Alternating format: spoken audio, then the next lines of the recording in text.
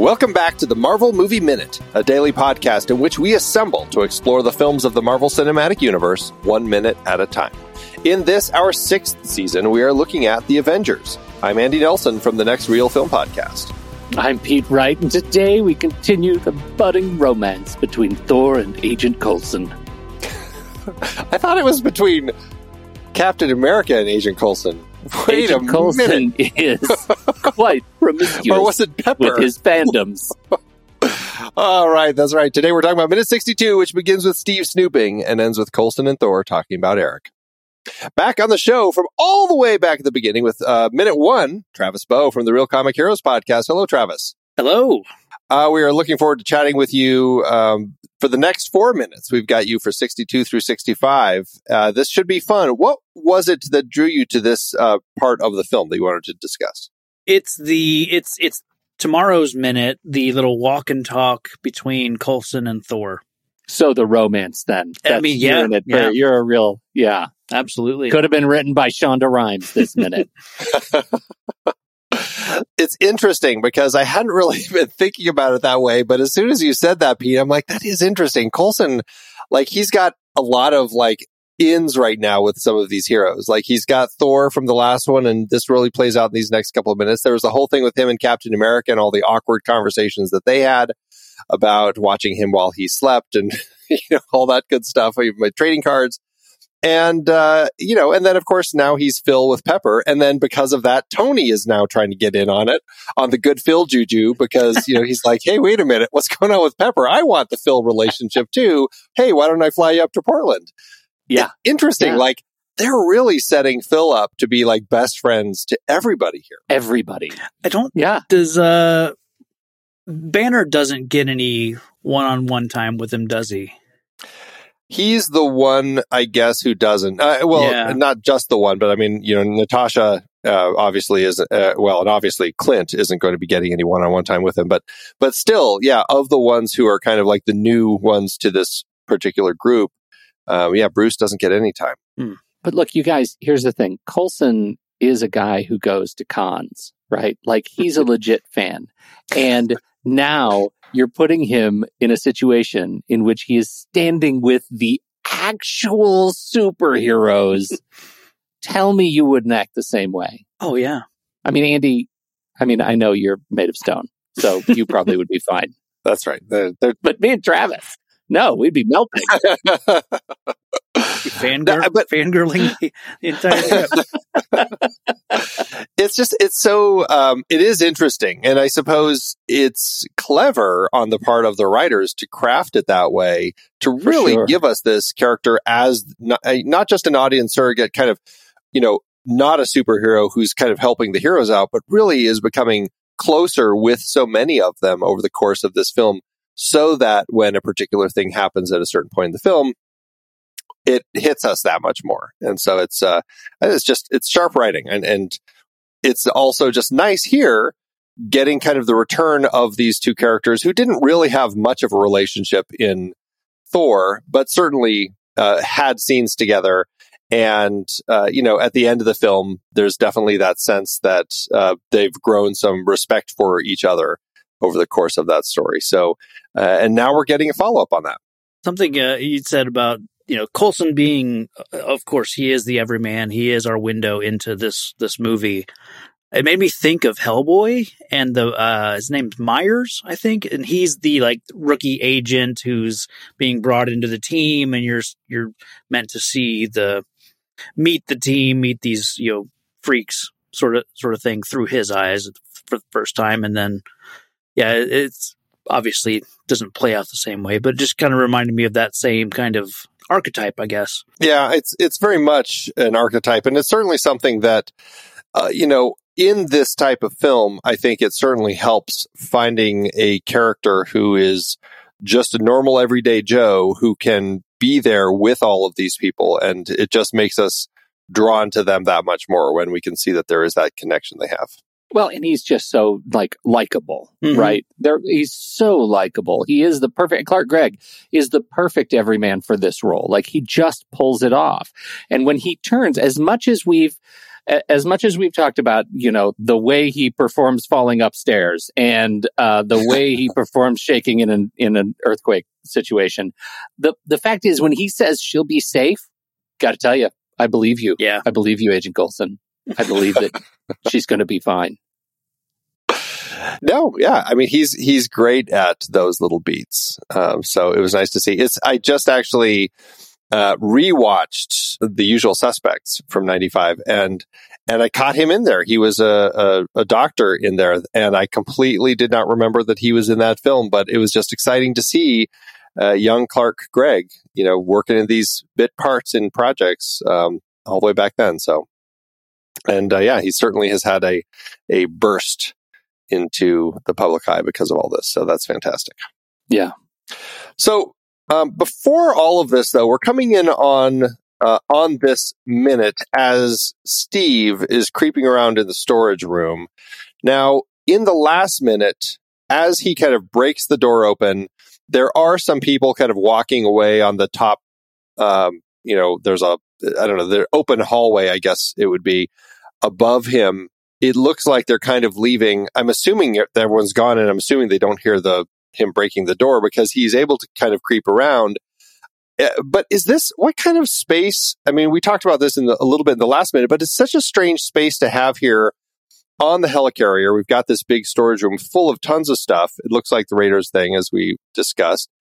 But it also seems like it's kind of like another open area where there are people working and stuff. So I don't know. It's a strange little area. I'm not exactly sure. Does it feel like this is just designed here to be very plot specific, or does it feel like there's logic for having a huge storage room like this on the helicarrier? That's where I start my notes too. I feel like we're suddenly in a factory or a warehouse in Cleveland, which is probably where we're at. It's probably where they're filming this. Yeah. And because of this, I lose all sense of scale with the helicarrier. We're suddenly in a warehouse, and then I forget. Is he off the helicarrier? Is he investigating, in some warehouse district in Burbank? I mean, I don't understand where we're at. And then, not to jump ahead, but then leaving this sequence and then going through a tunnel with a truck, I'm like, how big is this helicarrier? It's got a road, it's got a tunnel, and then I'm like, oh yeah, now we're changing, scenery entirely, and this is the bad Are those guy. Villagers right there? I think there are villagers. But suddenly, because of this space, I just forget, where we're at, and like, I don't care for this as a location within the helicarrier. It is really strange, and it's strange the way he finds it, the way he sniffs out the cover-up, the way all of the things, I think, is just really weird. But I think, Andy, your point stands. This is a plot-driven location. This is so we see Cap discovering something without a whole lot of attention to how it was blocked and built. Yeah, and I guess that's where we kind of have to leave it. It's because it just feels like they needed a place to store a bunch of old Hydra weapons. So sure, why not put it in a room in the helicarrier, because Steve is going to need to find it. And that's pretty much all we have with this. It's been a week or two since I've watched the full movie, and I know he shows back up with the weapon, confronts Tony, and then the whole group assembles, and he shows up with some stuff that he finds.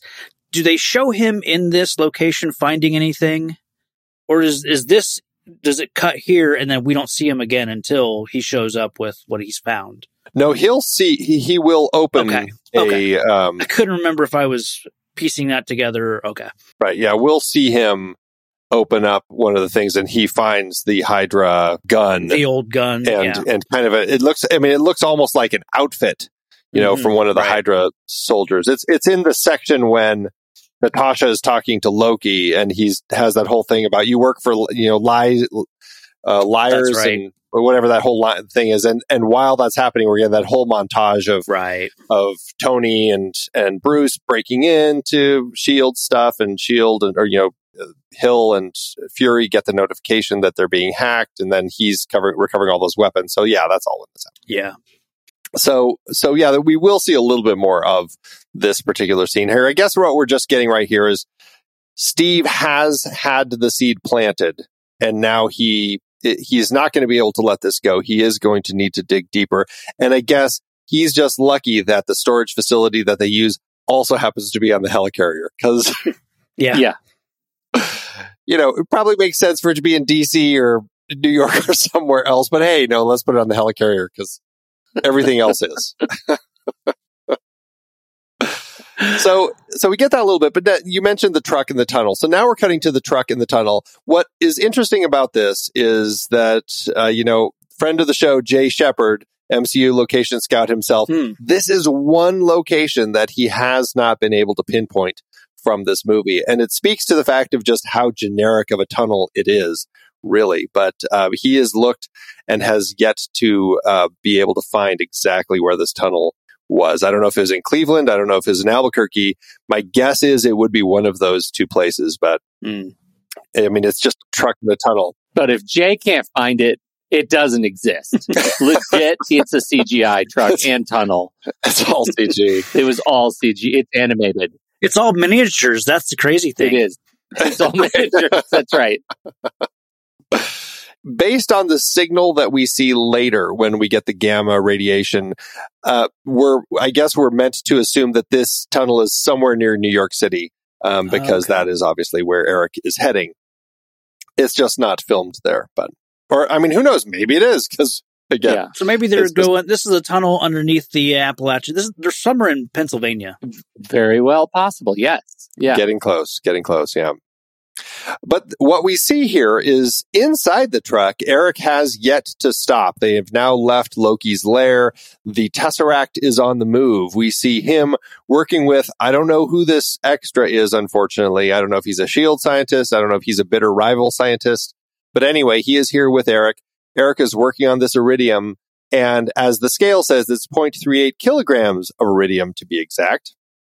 Now, iridium is the second densest naturally occurring metal after osmium, with a density of 22.56 grams per centimeter cubed, which would put the weight at about 16.84 centimeters cubed, or the size. If you take that 0.38 kilograms, it's about 16.84 centimeters cubed. So I guess that's pretty close. I'm not sure what 16.84 centimeters cubed would look like. But it looked about like a can of soup is about how big this iridium looked. Yeah, let's leave it at can of soup. That was a lot of math, Andy. I'm really impressed. So many measurements. I did some math of my own, but it was an entirely different. See, I'm around second 18. You can kind of see the whole of the inside of this truck. And I looked up how tall Stellan Skarsgård is. He's 6'3", and I think the width of the inside of this trailer is 2 Stellan Skarsgårds, which is a unit of measurement. So what that would put this truck, the interior of this truck being like 12 and a half feet. And, standard box truck is like 8 feet wide on the inside. So I think there's some trickery here. I would bet you're right. I would absolutely bet that this is one of those, it's close. It's close. Yeah. I just find it so strange that box truck manufacturers don't use a full Stellan Skarsgård measure. Well, it's the whole standard versus... It just feels like using a fractional Stellan Skarsgård. Yeah, that's right. Maybe Imperial. Yeah. It's Imperial versus metric. You don't want to even see a metric Stellan Skarsgård. There's so many decimal places. What's the volume of a Stellan Skarsgård? See?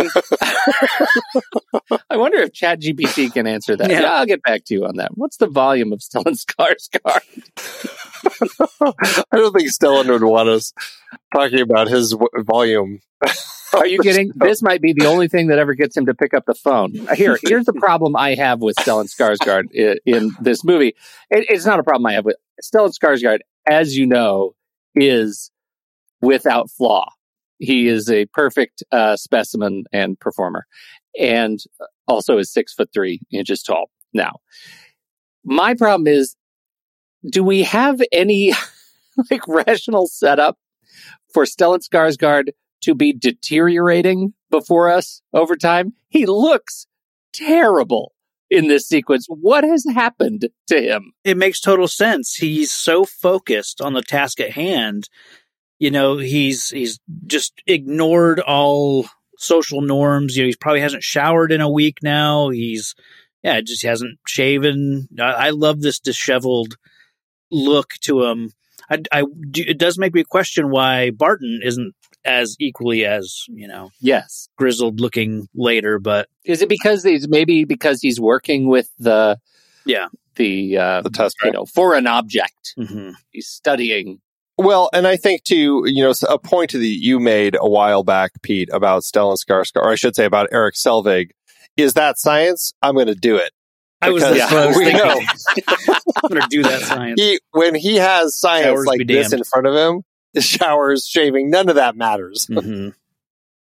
It reminds me so much of something I didn't understand about Batman 89 for the longest time.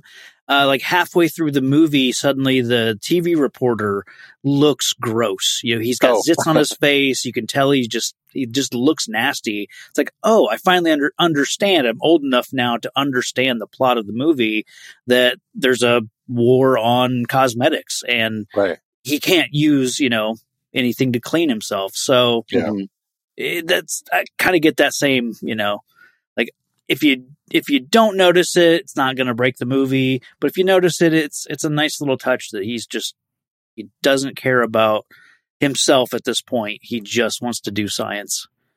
Well, and I think the interesting thing about Eric is, I mean, as he said, the Tesseract, working with the Tesseract has like opened his mind, and he's like seen so much more and learned so much. Like that conversation that he's having with Loki earlier when he and Clint are talking about stealing the iridium, we're really starting to get that sense of this is Eric, and he's starting to kind of lose his mind a little bit to working with the Tesseract. Like it really does put him on this path where I kind of feel like even if he wasn't under Loki's control, he probably would be like, you know what, but I still have to finish this. I'm so excited about the prospects of this.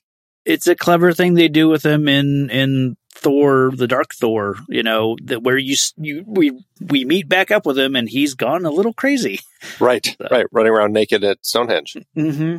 Now the question though about him and really Clint is neither of them, or I should say both of them, are still under Loki's power. Loki no longer has the scepter. This is the first time we have seen either Eric or Loki since the attack on Stuttgart when Loki was captured.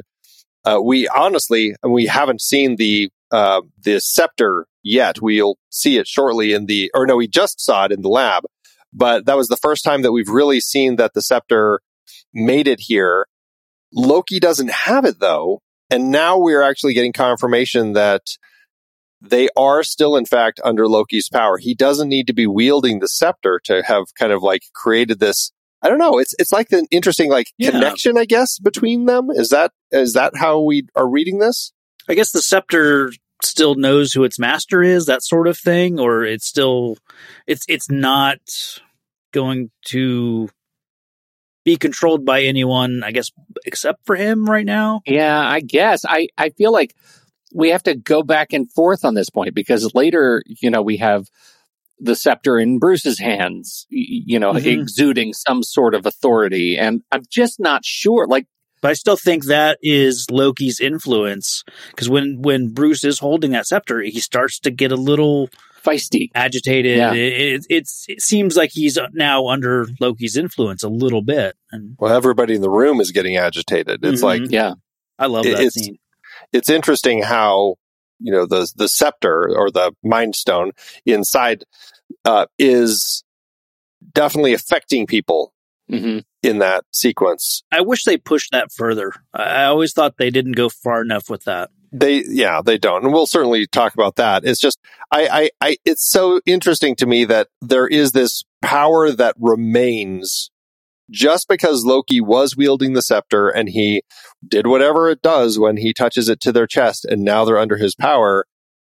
And now they remain under his power. And I just wonder, what does it take to then break thing. And I mean, I guess we'll find out later in the film. Hard hit to the head. I wonder if the scepter, I wonder if the scepter is a conduit to channel that Mind Stone energy, and if a little bit of energy goes from the stone, transfers through the scepter into Barton, into Selvig, and everyone else. And so the energy is still within them, and that's why they're still influenced by the Mind Stone, essentially. And Loki is, for the time being, is controlling the Mind Stone, I guess. So it's still, these people are receivers for this power that Loki has right now, I guess.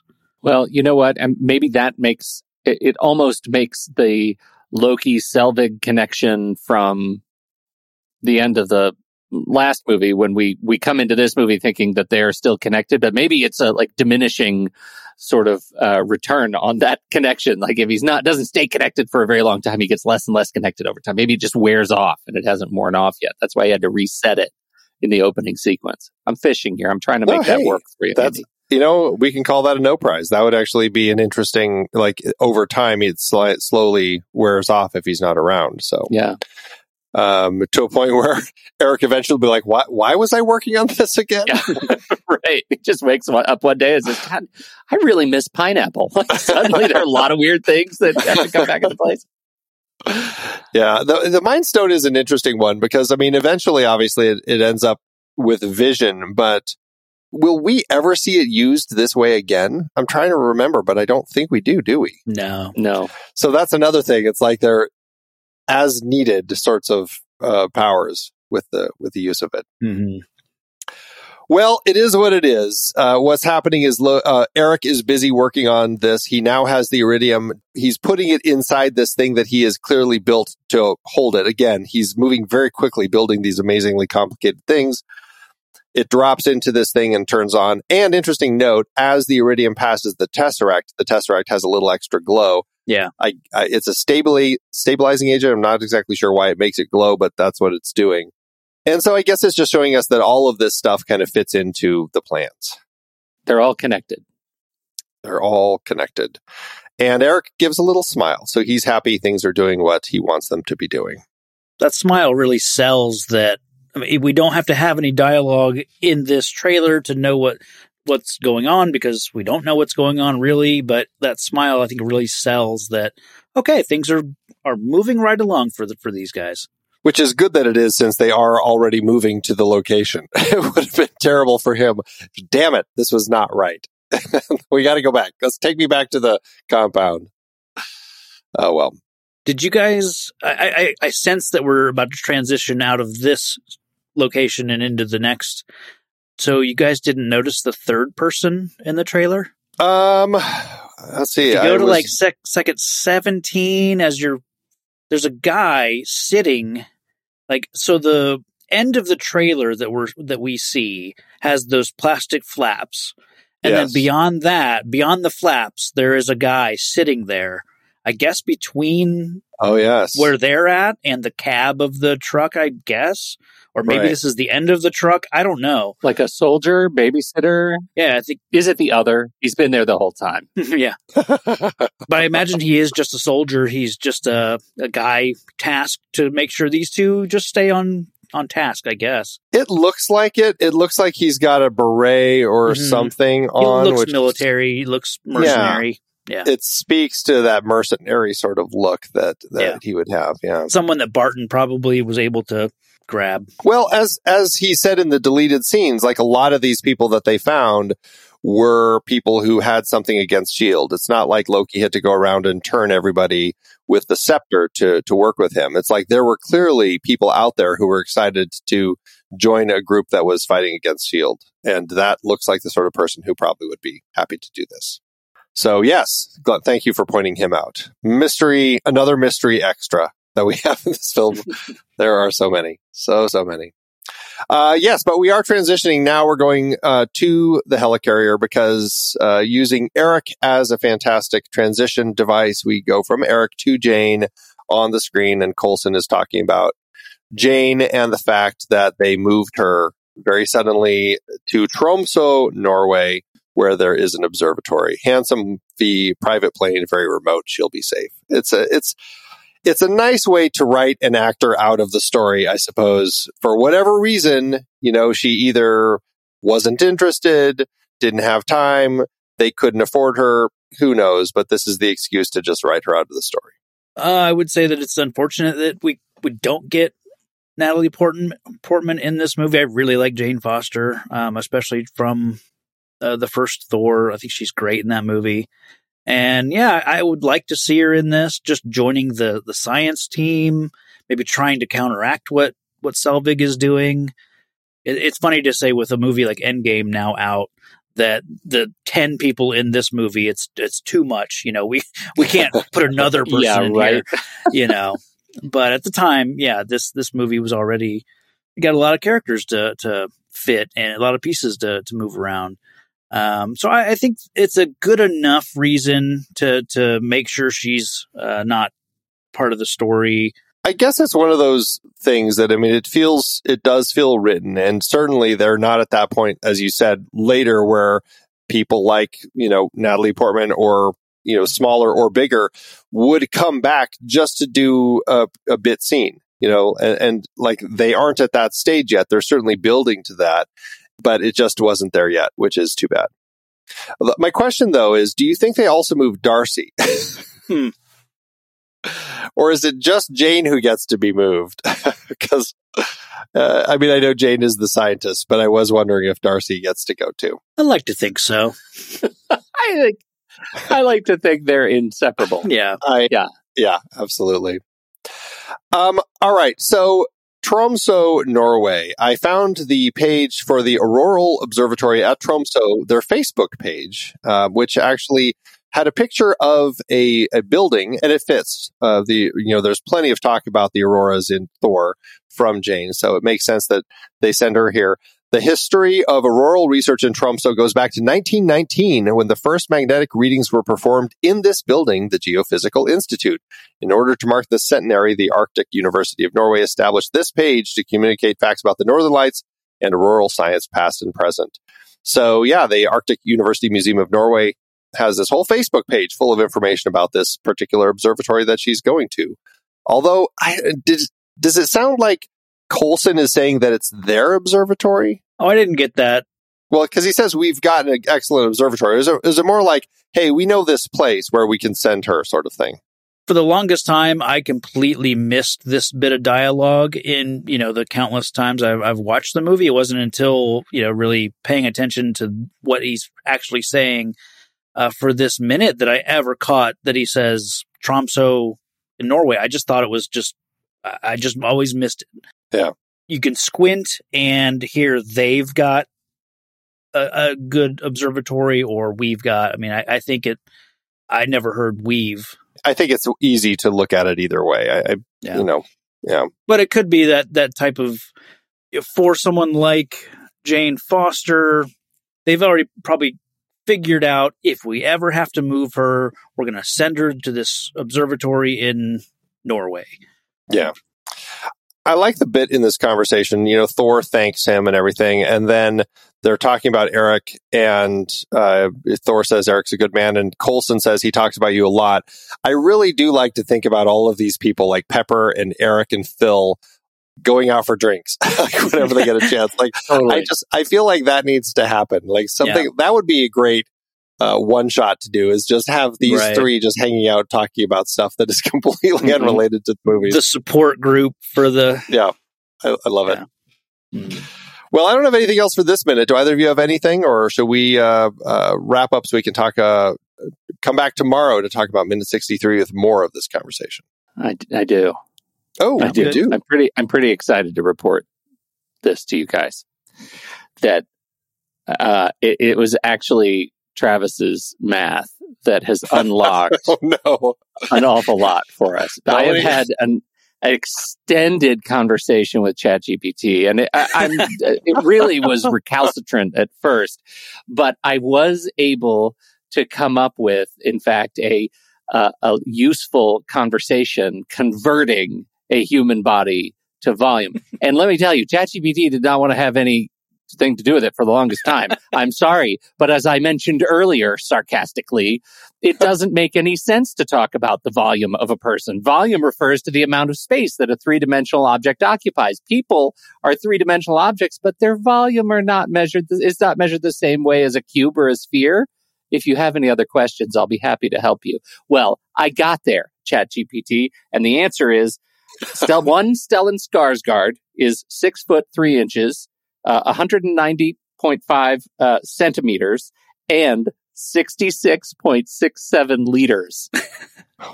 So we could use a Stellan Skarsgård to refer to an awful lot of stuff. I feel like we might have unlocked the secret of the Tesseract. I think so. Using Stellan Skarsgård. 66.6 liters. Yep. This is important stuff, everybody. Yes. This is great. This is the good stuff, everybody. This is why you're here. Travis, you have a new show that's out there. Why don't you tell everybody about that and what else you have out there? Yeah, I sure do. And my new show, it formed in between my appearance on minute 1 of this show and now it. What? Yeah, I hadn't even come up with it back then. I'm doing a show called Minute of Thieves, where I will be going through the Kevin Reynolds, Kevin Costner, Robin Hood, Prince of Thieves, 1 minute at a time. Fantastic.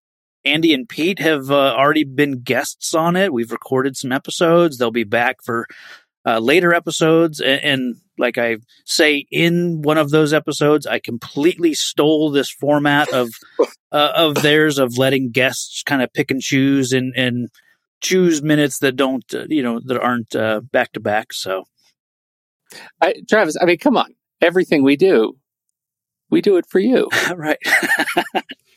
Oh, nice. I see what you did there. I see what you did there. That was an arrow straight to my heart, Pete. Well played. Travis, where's the site for that? Oh yeah. Just search Minute of Thieves on all your social medias. I'm still in production on the show, so I don't have a website landing page for it yet, but we'll worry about that later. But if you search Minute of Thieves, of course, this episode is going to come out way before I'm releasing episodes. So, gotcha. All right. Yeah. Well, search for that, everybody, and we'll have a link to Travis's other stuff in our show notes. So check all of that. Travis, thank you so much. Thrilled to have you back. My pleasure. And we'll be back tomorrow to talk about Minute 63. So, Pete, thanks as always. Oh, Andy, I wish I could be equal to even one Stellan Skarsgård. Don't we all? Until next time, true believers.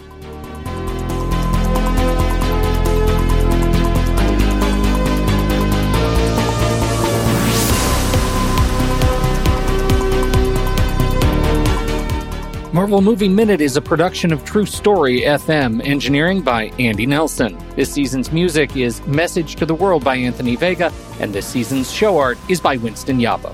Find the show at truestory.fm. If your podcast app allows ratings and reviews, please consider doing that for our show.